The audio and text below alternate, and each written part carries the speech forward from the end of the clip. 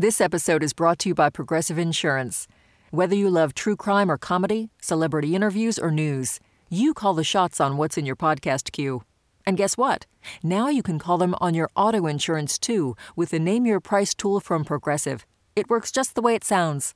You tell Progressive how much you want to pay for car insurance, and they'll show you coverage options that fit your budget. Get your quote today at Progressive.com to join the over 28 million drivers who trust Progressive.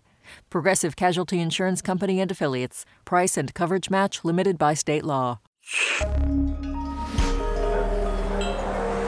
Listener supported. WNYC Studios. This is Science Friday. I'm Ira Flato. If you're like me, you've had enough rich foods for the holidays, and your attention has turned back to one of our most beloved foods, pizza. After all, who doesn't love pizza?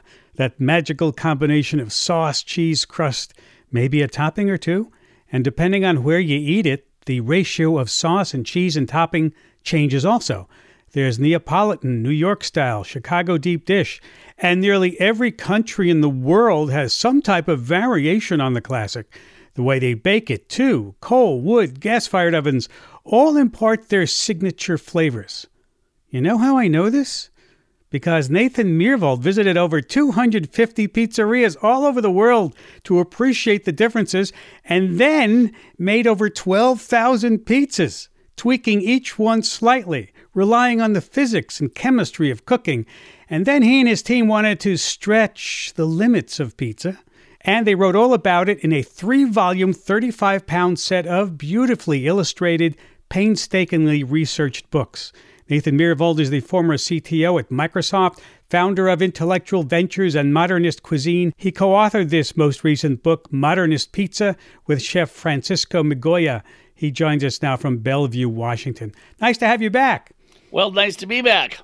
I'm just wondering how many antacid tablets it takes to go through 12,000 pizzas. A lot of the book is devoted to busting pizza myths, and one of the biggest ones is that the type of water used to make the dough makes a huge difference. How did you go about testing and possibly disproving that hypothesis? Well, there's sort of two approaches we took. One was, I call the reductionist approach. We said, is there anything in the water that would affect the crust? And the most delicate part of the crust that people usually point to is the yeast.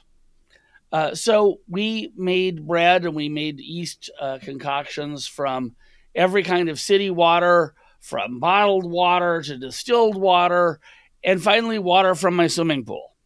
Really? And it turns out the yeast doesn't care.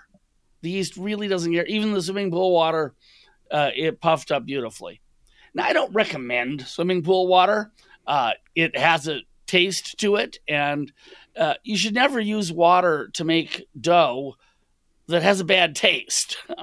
In some parts of the country where there's well water contaminated with hydrogen sulfide, the water can literally smell like rotten eggs. Well, I wouldn't use that.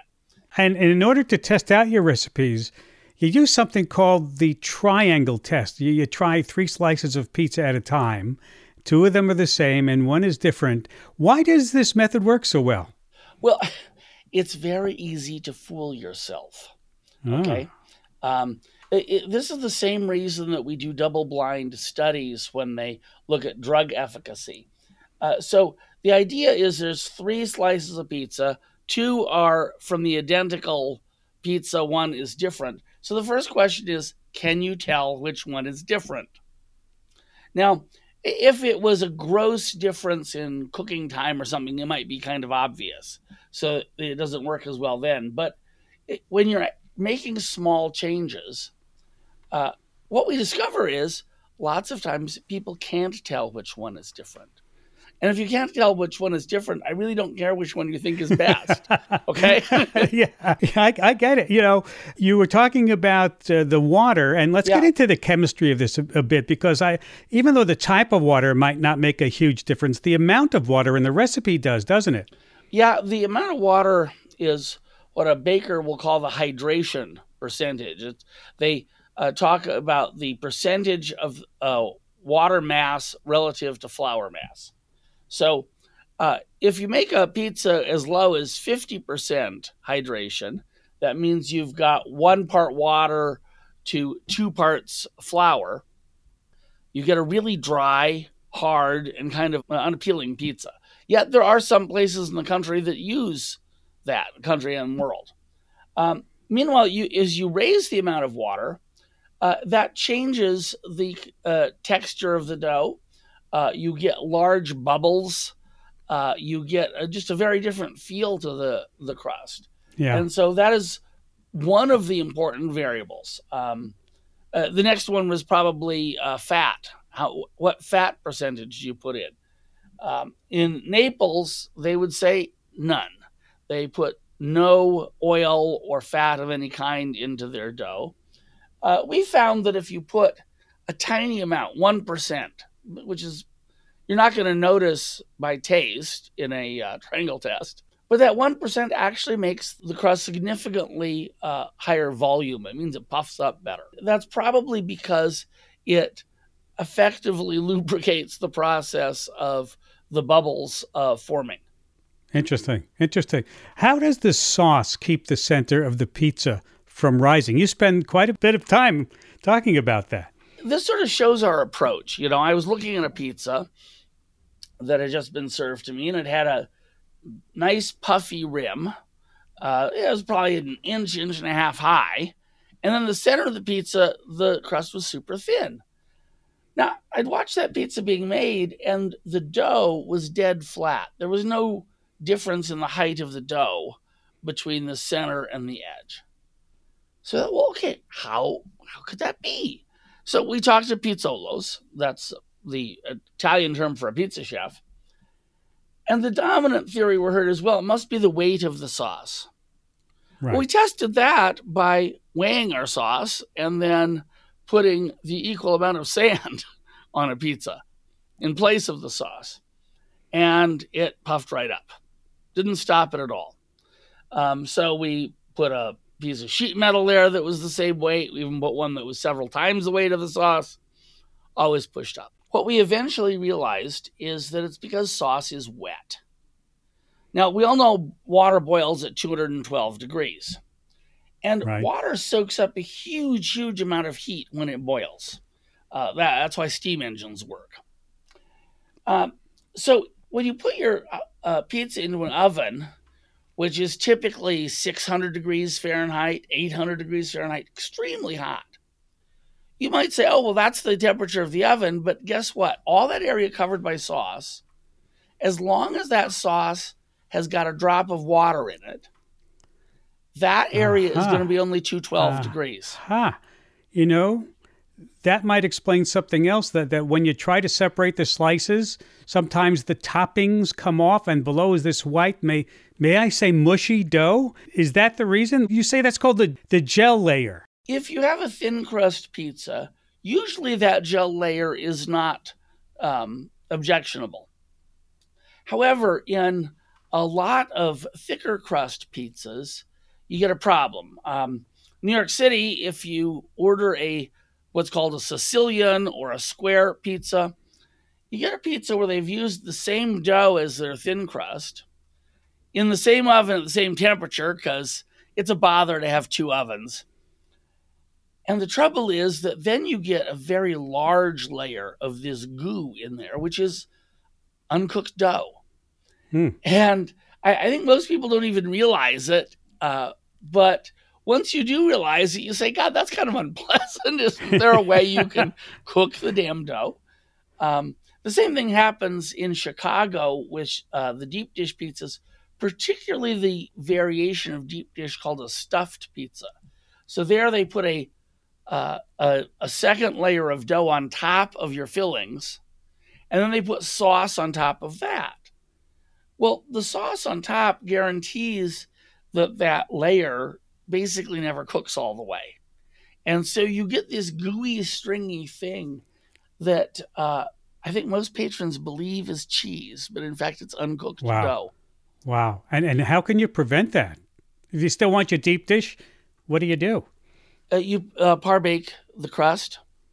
So the crust of a deep dish pizza is not going to get done fully if you isn't exposed to the air in the oven, just straight up.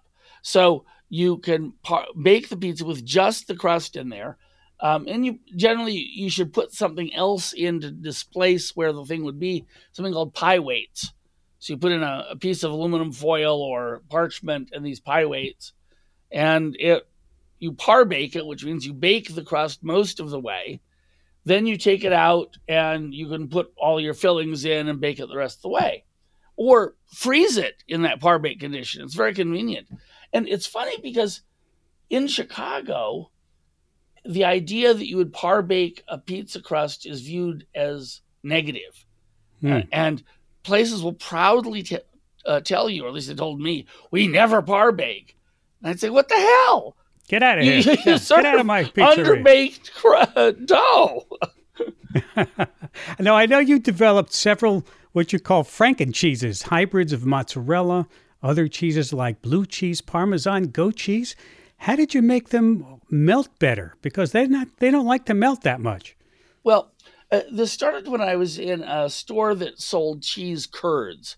Sometimes you can buy the curds of cheese, which is a stage early in the cheese making process, is not totally finished. And the ones that I saw for sale were cheddar curds. And I'd learned how to make mozzarella, and part of mozzarella you make curds also. So I thought, well, what if I just substitute the cheddar curds? Will it work? The answer was, with some modification of the recipe, it would. With other cheeses like blue cheese, you have to use cheese after the curd process because blue cheese is infected by mold, and that happens later in the process. And there, the problem is blue cheese, although it can taste good, some people would say it's an acquired taste, but it's one I've acquired. Yeah, me too. It doesn't melt well. No. So then you have to mix it in with another melting cheese, and it helps to add a little bit of something called an emulsification salt. Sodium citrate is one of those. And it's a perfectly natural ingredient. It acts to help stabilize the emulsion. Remember, milk is an emulsion. Cream is an emulsion. And when you turn that milk or cream into cheese and then melt it, the emulsion generally breaks. And you get this separate layers of oil. And then the cheese that's left is usually kind of hard and stringy and isn't that pleasant. Well, it turns out that adding this emulsification salt does wonders for it. Wow. It also helps if you're making a white pizza. There's a style of pizza called white where they use a sauce that's a cheese sauce. Well, again, if you melt that much cheese to make a cheese sauce, it would all separate and be kind of gross. So people make what's called a bechamel sauce in French. There's an Italian equivalent. It's got a lot of flour in it. And that flour helps bind the cheese so it doesn't separate. But it also dulls the flavor of the cheese. So a cheese bechamel only tastes a little cheesy. Yeah. Wow. So we made one that has no flour and it tastes really cheesy. Let's talk about the difference in baking pizzas in different kinds of ovens, because sometimes you will see that they advertise outside the building, we have a coal-fired or a wood-fired oven, not just the gas-fired. Do they all bake up the same way, or are there advantages to one over the other? Well, so I like to use the analogy that a gas pizza oven is like a bicycle, and a wood-burning oven is like a unicycle. A unicycle will get you where you want to go, like a bicycle will, but it requires a lot more skill. Now, in the U.S., if you see wood-burning oven for pizza, a lot of folks think, oh, well, they're using something hard. They must really care, and they must be really good at it. And if they are good at it, it makes a great pizza. But a wood-burning oven, even with an expert, doesn't make a better pizza than a gas oven. And if the person is not an expert, well, then you're much better off with gas or an electric pizza oven. And this is total heresy, of course, to the people in Naples, but they're experts. And in Naples, being a pizzolo is a highly thought of job. In the United States, the person who's actually watching your pizza in the oven is probably getting minimum wage. And as a result, they really don't have the time and experience to put into this as a profession, and they may not be that good at it. They could be. Yeah. But well, what about we folks at home who want to optimize our ovens to make a better pizza? What are your suggestions there? So the first thing is there's kinds of ovens that work perfectly well at home. Generally, those turn out to be the thicker crust pizzas. As you get towards the next level would be a New York style pizza. And a New York style pizza, you can make a reasonable facsimile at home. It helps a lot if you have something that'll hold the heat and really cook the bottom of the crust. The traditional thing is something called a pizza stone that you put into your oven. The trouble is stone doesn't release heat very quickly, and that's counterproductive in this. So we prefer something called a pizza steel, which is like a 1/4-inch piece of aluminum or steel plate, or a big cast iron skillet will work great. Oh, that's a good idea. You get those, the instructions in the book, but you get those hot and then you put the dough down on it, and it gives a very reasonable facsimile. There's also gotten to be some home pizza ovens that are on the market. Some are gas and really should be used outdoors. Some are electric and can be used indoors, and those will do a pretty good job. Mm-hmm. Nathan, I have to ask you a question that's like asking which child do you prefer. When you finished all your samplings and creating pizzas, did this change your preference for the type of pizza you like or thought you liked, or do you have one that has stayed through all the way? Well, yeah, I grew up in the United States, and my first pizza was a chain pizza from Shakey's in LA. And chain pizzas, particularly in that era, were really based on a New York style. And so that's the pizza I grew up on. And a lot of people in this world never move beyond the pizza they grew up on. Now, I say, hey, you should be adventuresome and you should try other pizzas, because, like, I did not grow up on sushi, but it turns out I like it. And so if I only focus on what I grew up on, it's kind of limiting. If you give a kid a glass of tonic water or a habanero pepper, they'll think you poisoned them. Right. Yet adults learn to like things that are very spicy or bitter or otherwise challenging. Anyway, I have a much greater appreciation for styles of pizza. Some I didn't even know existed at the time. So I've broadened my pizza preferences. There's still some pizzas I don't like because I think they have some cooking flaws in them, like the pizzas that have raw dough in the crust. I don't cut much slack for that. Yeah. Well, we could go on talking all day. We've run out of time, Nathan. I want to thank you for taking time to be with us today. Well, thank you. It's been a pleasure. And everybody go out and enjoy some great pizza. Absolutely. Nathan Myhrvold, former CTO at Microsoft. He co-authored his most recent book, Modernist Pizza, with Chef Francisco Migoya. If you love pizza, this collection of volumes is what you're going to want to have. We're going to take a break, and when we come back, we're going to look back on the life of biologist E.O. Wilson, who passed away this holiday season. Stay with us. I'm David Remnick, and each week on the New Yorker Radio Hour, my colleagues and I unpack what's happening in a very complicated world. You'll hear from the New Yorker's award-winning reporters and thinkers, Jelani Cobb on race and justice, Jill Lepore on American history, Vincent Cunningham and Gia Tolentino on culture, Bill McKibben on climate change, and many more. To get the context behind events in the news, listen to the New Yorker Radio Hour, wherever you get your podcasts. This is Science Friday. I'm Ira Flato. Death did not take a holiday this holiday season. The world of science lost several leading names, including ecologist Thomas Lovejoy, one of the fathers of the idea of biodiversity. He died on Christmas Day at the age of 80. His work in conservation biology led to his founding of the Amazon Biodiversity Center, fighting for the preservation of species and habitats there. Our condolences to his friends and family. Also, Edward O. Wilson, you know him better just as E.O. Wilson, who was known for studying ants but expanded his biological horizons to so much more. He visited with us many times on Science Friday over the years, like this time in 2013, where he talked about his youth.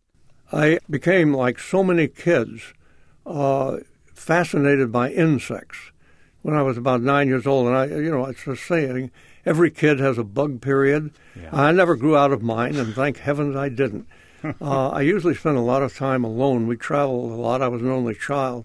And very soon I had, with the opportunity to get into interesting wild places in the deep South primarily, I had the opportunity to observe and actually hunt at different levels, from insects to butterflies to snakes to new kinds of flowers and so on. And it was just a continuous adventure for me. And that is how I developed as a scientist. I was so totally engaged in this, doing it at a more complex and maybe more sophisticated level by the time I got to undergraduate studies, that I never thought of ever doing anything else. That childhood interest in bugs led to his iconic research into ant behavior. Ants are the premier predators of little arthropods. They are the premier soil turners around the world. They are the cemetery squads that remove most of small dead animals. And what most people don't realize about ants is how extraordinarily abundant they are. They make up, we know from just particularly one major count made in the Amazon, but this appears to be the case worldwide. Over half, maybe as much as 2/3 of the biomass of all the insects. That's how dominant they are. Social life pays off once it's attained. And as a result, if we took away all the ants, then we'd all be in trouble. Understanding the sociology of ants led Wilson to consider where people fit in the Earth's ecosystem. What do you say to people who say, well, look, it's natural for species get wiped out all the time. And the world is grown up over billions of years with species come, species go, animals die off, they don't die off. What's so different about this now? Thank you for setting me up there, Ira, or at least setting up a very important point, because this probably is the single most common objection I get in talking with people of all kinds and different professions and so on about conservation. They say, why care about it? Don't worry, evolution, if we believe in evolution, they will and always has replaced the lost diversity, and that is true. It's true that some 99% of species, maybe more, have disappeared in the course of history of life on Earth, but that covers, mind you, hundreds of millions of years. And the figure to keep in mind is not that 99% figure, but it is the rate of turnover and the rate of extinction and the rate of birth of new species, and that is both those figures. Extinction and birth outside of the period of human activity was, by fossil evidence mainly, about one species extinct per million species per year, being replaced by one species being born per million species per year. That's a very slow turnover. Now, I think virtually all students who work on this whole issue of biodiversity and extinction rates and so on agree that most conservatively that rate has increased due to our influence by an order of 100 times and very likely 1,000 times, and if not yet on the order of 1,000 times, soon to be there, with the potential of going faster and faster as we wipe out more and more entire ecosystems. So you can now put that in terms of your bank account, in which there may be a very slow turnover. You've got a very low interest rate, but then you only make a rare withdrawal to replace what you put in. Now increase your withdrawal 100 or 1,000 times. While reducing your income, because we're reducing the birth rate of species by removing their cradles. When I took Ecology 101 in college in the 60s, the professor threw out one question I have yet to actually answer myself. I'm going to ask you this question because I've never fully answered it. And he said, Every animal, every plant, whatever, has a niche in the ecosystem, in the environment. What is the human role in the environment? What is our niche? It seems now to be to destroy everything else. What happened there? If I give you my perception of this, what I would have answered, maybe I couldn't have answered it when you were in college, but I think I give a reasonable answer now.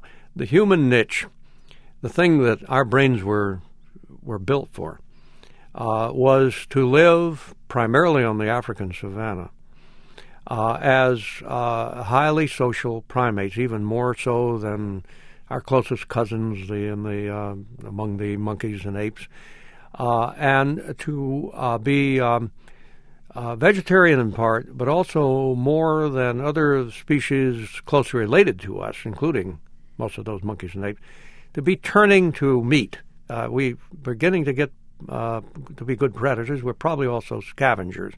So we're likely dealing with 10%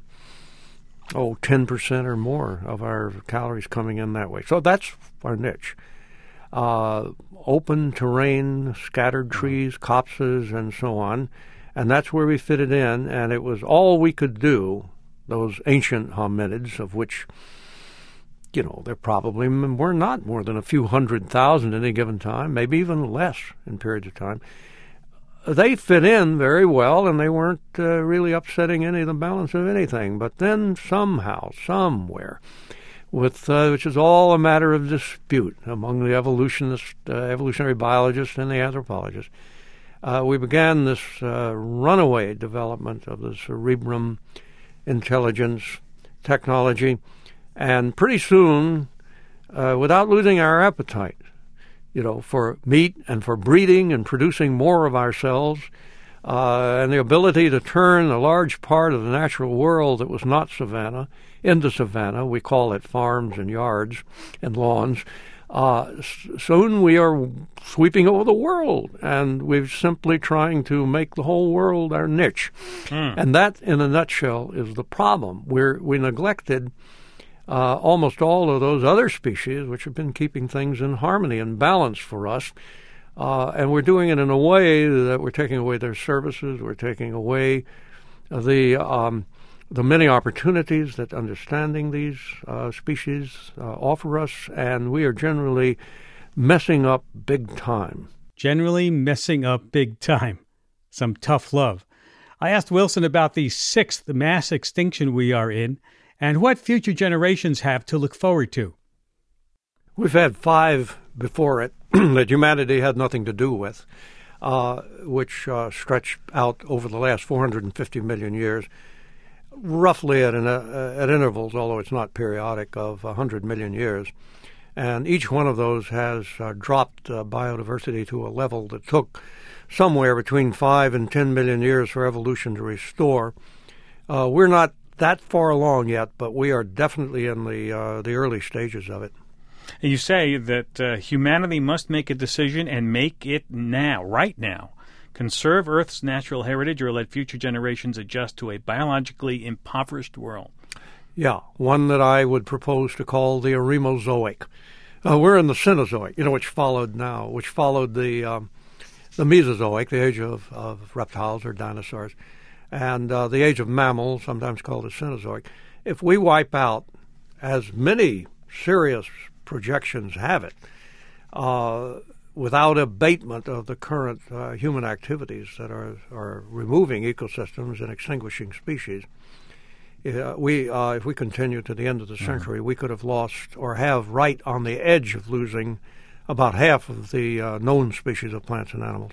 Wilson had done a lot of thinking, not only about ant societies, but about how we can understand ourselves. So you believe we're at a sort of a turning point then for our society and our evolution? Not necessarily. I think what we are is at a turning point in the sense of having, a much better knowledge of where we came from. Mm-hmm. I think we need to be teaching that and investigating it as just part of routine education. And second, what are we and why, from that history and from all we know of how our brain works and the like, what we are. And then we're going to be in a situation, of course we are at the turning point, and we are right on the edge we're in the early stage of techno-scientific revolution, where we are becoming essentially a global community in constant and minute communication. That'll change the arena somewhat, but it's not going to change our human nature or our ability to deal with our problems without a lot of calculation and without a lot of background knowledge. But your research and your ideas are saying that if we want to stay a successful large community, we have to think altruistically, all of us together. That's correct. And that's what your research with ants and your research with people has shown, that if we evolve toward altruism, we'll stay successful. That means we have to get all the different parts of the world working. And if there is truly, we're now through social communities combining a lot of the different various parts of the world into a larger colony, bigger nest. Oh, don't use that metaphor. Nest I know is what wrong. you mean, but we don't want to become ants, surely. We want to be fractious and quarrelsome and uncertain and dithering from now on, but we just want to do it with more wisdom and making better decisions. But basically, again, as I say, I think the time has come to put together and to put as part of education what a host of scientists ranging in their separate interests, all the way from molecular genetics through to to the social sciences, actually, to take what they are putting together with increasing clarity and make that basic to our understanding of ourselves. We're not teaching anything like that now, even teaching it with critiques. So I hope to see that change. I hope soon. If you're just joining us, we're revisiting some of our conversations with the late biologist E.O. Wilson, who died December 26th. This is Science Friday from WNYC Studios. Because Wilson is so revered as a scientist, I talked with him about what it takes to be a good one. A passion, commitment to a subject, excitement over adventure, an entrepreneurial spirit. All these are more important than a very high IQ. And you say there that the Mensa level people really don't make good scientists. Well, I realize this is one of the statements that has not proved controversial. Even my slight downplay of advanced mathematical fluency has not proved controversial. I've gotten a large number of responses on that, and they're overwhelmingly favorable. Mm-hmm. But the one on Max, call it optimum brightness, I present it as just a conjecture. Yeah. But I got it from the principle that I gradually evolved, knowing a lot of very successful scientists, and from my own experience, the following principle. The ideal scientist is bright enough to see what needs to be done, but not so bright he gets bored doing it. And I've discovered as time goes on that some of the most successful scientists in America, the most innovative, have IQs in the low 120s. And this got me to start thinking about what happens to all these folks up in the 160, 170 IQ range that we hear about. So the conjecture says, well, it's too easy for them. And then that brings me then to the allusion you made to scientists, or that I've made. The ideal scientist thinks like a poet and works like a bookkeeper. It's the poetic aspects of science that seldom gets talked about. But I've always felt that scientists fantasize and dream and bring up metaphor and fantastic images as much as any poet, anyone in the creative sciences, the creative art. Mm-hmm. And the difference is that at some point, the scientist has to relate the dreams to the real world, and that's when you enter the bookkeeper's period.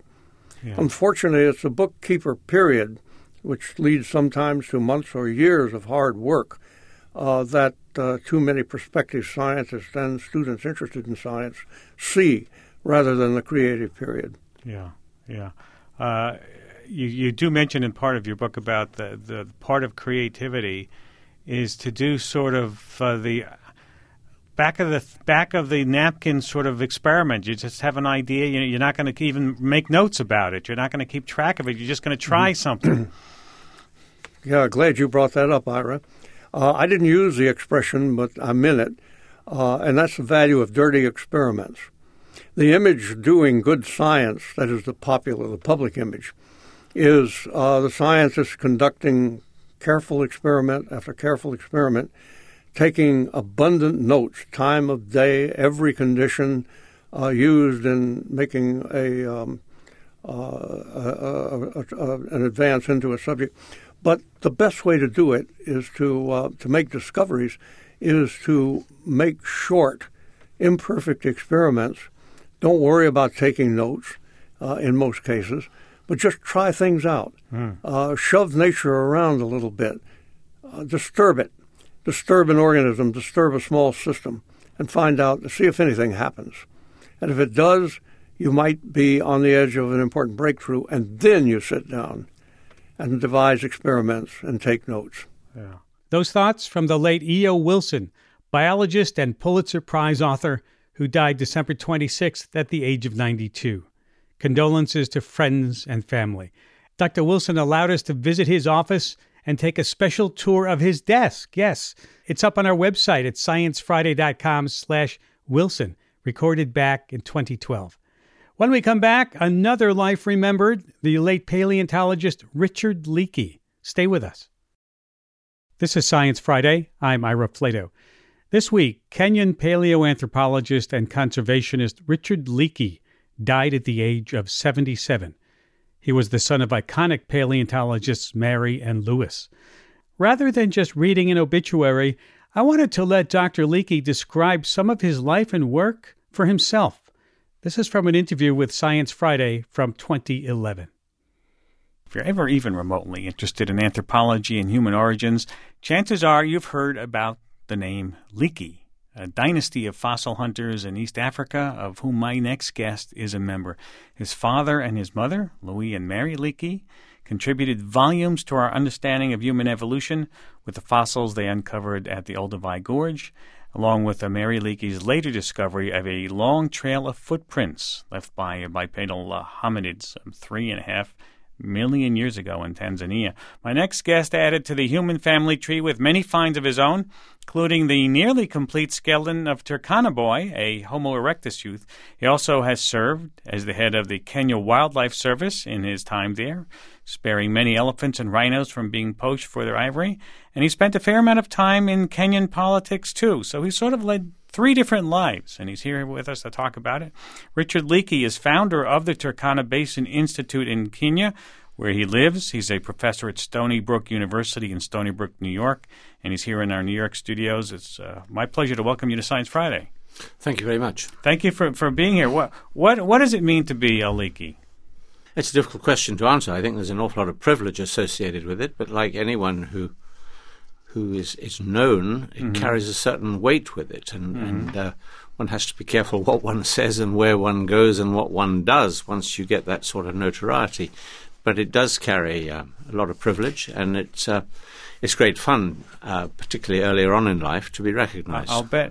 Tell us what it's like to be out there. And one of the things we try to ask scientists is to describe for our audience, what's it like to do what they do? What's it like to be out there looking for fossils? Well, I think, like in any branch of science, much of what you do is drudgery. Much of it isn't exciting. Much of it is based on one's own conviction that with time you're going to get the answer that you're looking for. And so there are not really very many days when you feel you're wasting your time. You just feel frustrated that you haven't got what you're looking for. Many of the fossils that I have been associated with finding have been found in very remote parts of Kenya, very desolate, hot, dry desert areas. I've built up a personal love for the desert and fascination.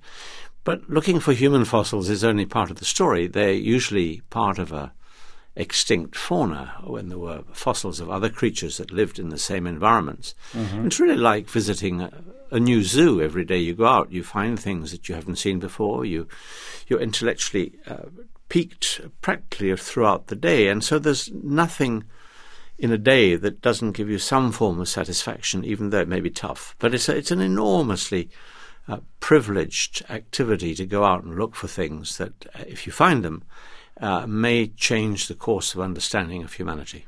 It must be, you say it gives you satisfaction, but it must be incredibly frustrating knowing it could take you years. It took your father decades to find what he was looking for, and then your mom found it. Well, I think frustration is the wrong word. I mean, okay. I think that I have been very fortunate in my career in that when I went up to Lake Turkana in northern Kenya, mm-hmm. it turned out to be there were so many fossils that one really had very little of the difficulties that my parents experienced. 40 years later, there are far fewer fossils to be found because they've largely been collected. But there are very specific questions, and over the last 5 years, my wife, Maeve, and daughter have been focusing on very specific things they're looking for, and they've zeroed into particular time bands represented in the geology, and they have spent days and days looking specifically for fossils in a particular time zone. They have been rewarded. They have found them, but that is a much more diligent task than simply the exploration that I was privileged to have fun doing. And what are they looking for at this moment? Well, the last few years they've been looking for the origin of Homo and trying to find out what more complete specimens would have looked like that relate to the Homo habilis story that my parents worked on at Olduvai, and maybe look into the whole question of the ancestry of Homo and whether Homo habilis, which comes before Homo erectus, really is distinctive from some of the things that have been called Homo habilis but are not. It all gets very technical, but one of the problems with paleoanthropology is that although there's a remarkable story, much of the story is still represented by frustratingly fragmentary evidence, and so more has to be found to tie up a few loose ends. But it's so much further along than it used to be even 20 years ago. Mm-hmm. So when you find a fossil, what do you see in these old bones that can tell you whether or not something was our ancestor? Well, I guess it's like it's harder today in America where you use paper cups and paper plates. But if you think of your grandparents' cutlery mm-hmm. and crockery, if you break up a series of plates of different kinds and different sources and you mix it up with the dirt, and you've studied plates and crockery, when you pick something up, you can say, this is the edge of a plate that was probably used for soup, and this is a plate that was probably used for dessert, and this was a piece of a plate that was probably a serving plate, just from its shape, thickness, and design. If you're familiar with anatomy, and you're familiar with the anatomy of fossils that have been found previously, it's relatively easy to categorize what you're finding quite quickly into a broad set of characters.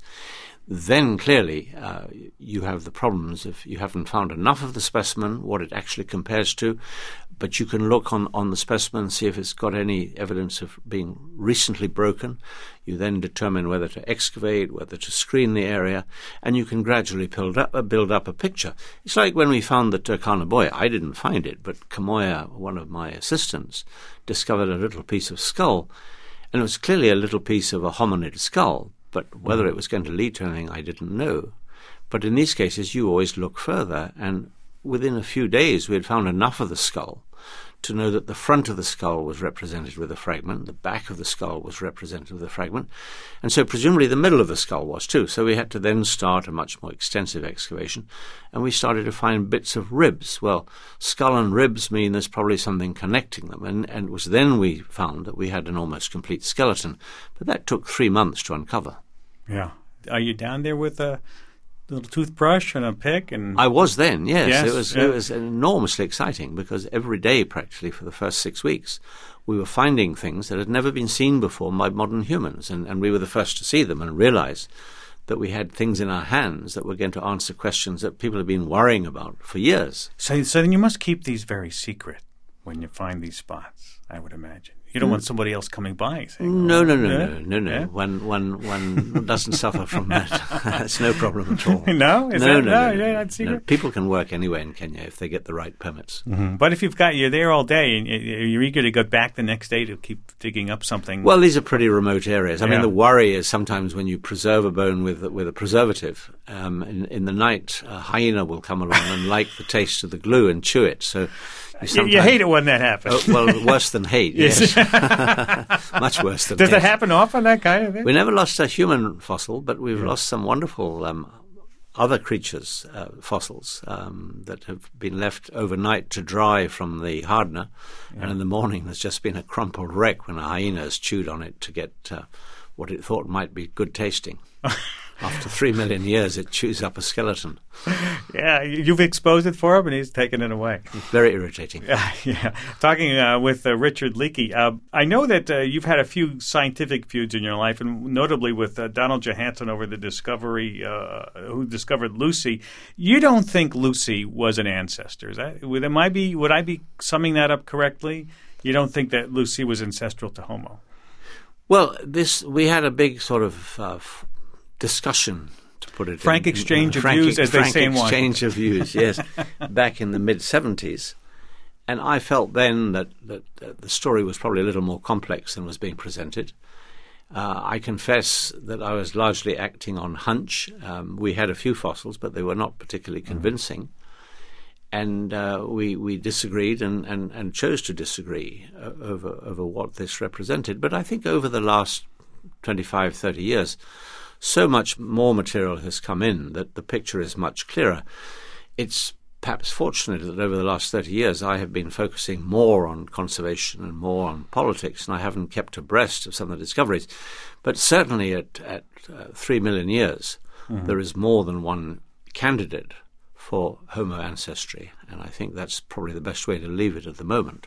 Yeah, a lot of people who are creationists and do not believe in human evolution, they like to say that no human is descended from a monkey or an ape or a chimpanzee, and that's exactly correct, isn't it? It's not that we were descendants from them, but there's a common ancestry someplace. Well, indeed, and I think if we were very fair, which humans aren't, and one had the classification of primates done by a non-primate, there would be 6 great apes, not 5, because we are just an ape. We just happen to be a more intelligent one and did the classification ourselves. And I think this added to the whole idea that God created us in his image, makes changing our image very difficult for people intellectually. And I think that's really what it's about. And I'm quite sure had Charles Darwin not suggested that we too had evolved, evolution would have been perfectly acceptable to everybody. But it wasn't thus, and all the evidence today, and there's abundant evidence and very clear evidence, is that we have evolved. And if you go back far enough, our ancestors don't look anything like we do today. But people didn't like the idea that the world wasn't the center of the universe. People didn't like the idea that the world wasn't flat. Given time and evidence, people learn to accept these things if they're true. And I think there's no question of the truth of human evolution. None at all. This is Science Friday from WNYC Studios. You're listening to an interview from 2011 with the late paleoanthropologist Richard Leakey, who died this week at the age of 77. Let's go to Ann in Adrian, Michigan. Hi, Ann. Hey, Ira. How are you? Hey there. Good. I just want to say hello to Richard. Richard, it's Ann Cooksey Sherman. Hi, Ann. How are you? You used to work with my mother, and you worked with me, and you were there when Turkana Boy was found. That's right. And I also worked for years with Mary, of course. Indeed. Well, nice to hear from you. See, we bring people together on this. Yes. Thank you, Ira. Send me a note. What's that? Send me a note so I know where you are. Do. And I want to embarrass Richard now. I want you to tell me a really good story about him that no one knows. Well, let's see. According to his mother, I saved his life once. I was studying to become a nurse at the time and was working and visiting Turkana. He was very, very ill. and couldn't keep anything down. And I had some codeine tablets, and I gave him a couple of those, and before too long, you were feeling better, weren't you? Well, I didn't know my mother had told you. I told you that you saved my life, and I'm forever grateful, Anne, and you know that. Until she said, I'll never complain again. But maybe we should leave storytelling there. All right. Well, thank you, Ira. Thank you, Ed. Thanks for calling. We never know who's going to call in on this show. Well, that's a pleasure. Tell us a little bit of your change of career, why you left the fossil hunting business, if I call it a business, and went on to other things. Well, I was running a museum. Yeah. A natural history museum. Fossil hunting was a part-time activity. The museum had grown into a bit of a bureaucracy. I had about 600 staff. I was attending meeting after meeting with government officials, spending half my life raising money for things that were perhaps important but didn't seem that important at the time in the sort of run of important things in Kenya. Mm-hmm. And I was probably a little bored, and I thought it would be more fun to look for something else to do. And the president of Kenya offered me the chance to create a new wildlife organization and take over the management of wildlife conservation in Kenya, which at the time was in very bad shape. And I thought that would be a good challenge, and so I took it on. Mm-hmm. And how long did you do that for? I did that for an initial 4.5 years, and then I fell out with the government and the president over matters concerning corruption and their unwillingness to help me deal with corruption that was affecting what I was doing. And so I decided to go into opposition politics and fight corruption, and I formed a new political party in opposition to the government, ended up in Parliament and got reasonably bored with that after a while.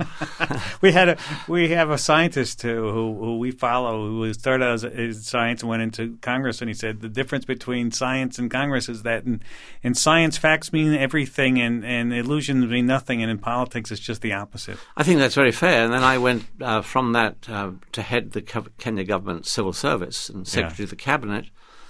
And there it's a good cross between science and politics, and you're very selective of what you want to believe and what you don't. And facts don't play that much value in your judgments. Do you find more scientists in politics over there in Kenya?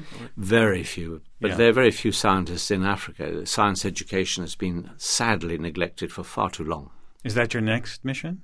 To help science education, perhaps? Yes, it is, and that's why I have this strong association with Stony Brook and why we developed the Turkana Basin Institute through Stony Brook to try and develop the opportunities for science education, particularly in paleoanthropology and geology and related sciences. In the few minutes we have left, I want to give you my blank check question I give to scientists sometimes, and they start drooling early when I mention that, and that is, if you had all the money in the world and all the resources, what would you do? What question would you like to answer, and how would you go about spending that money to find it?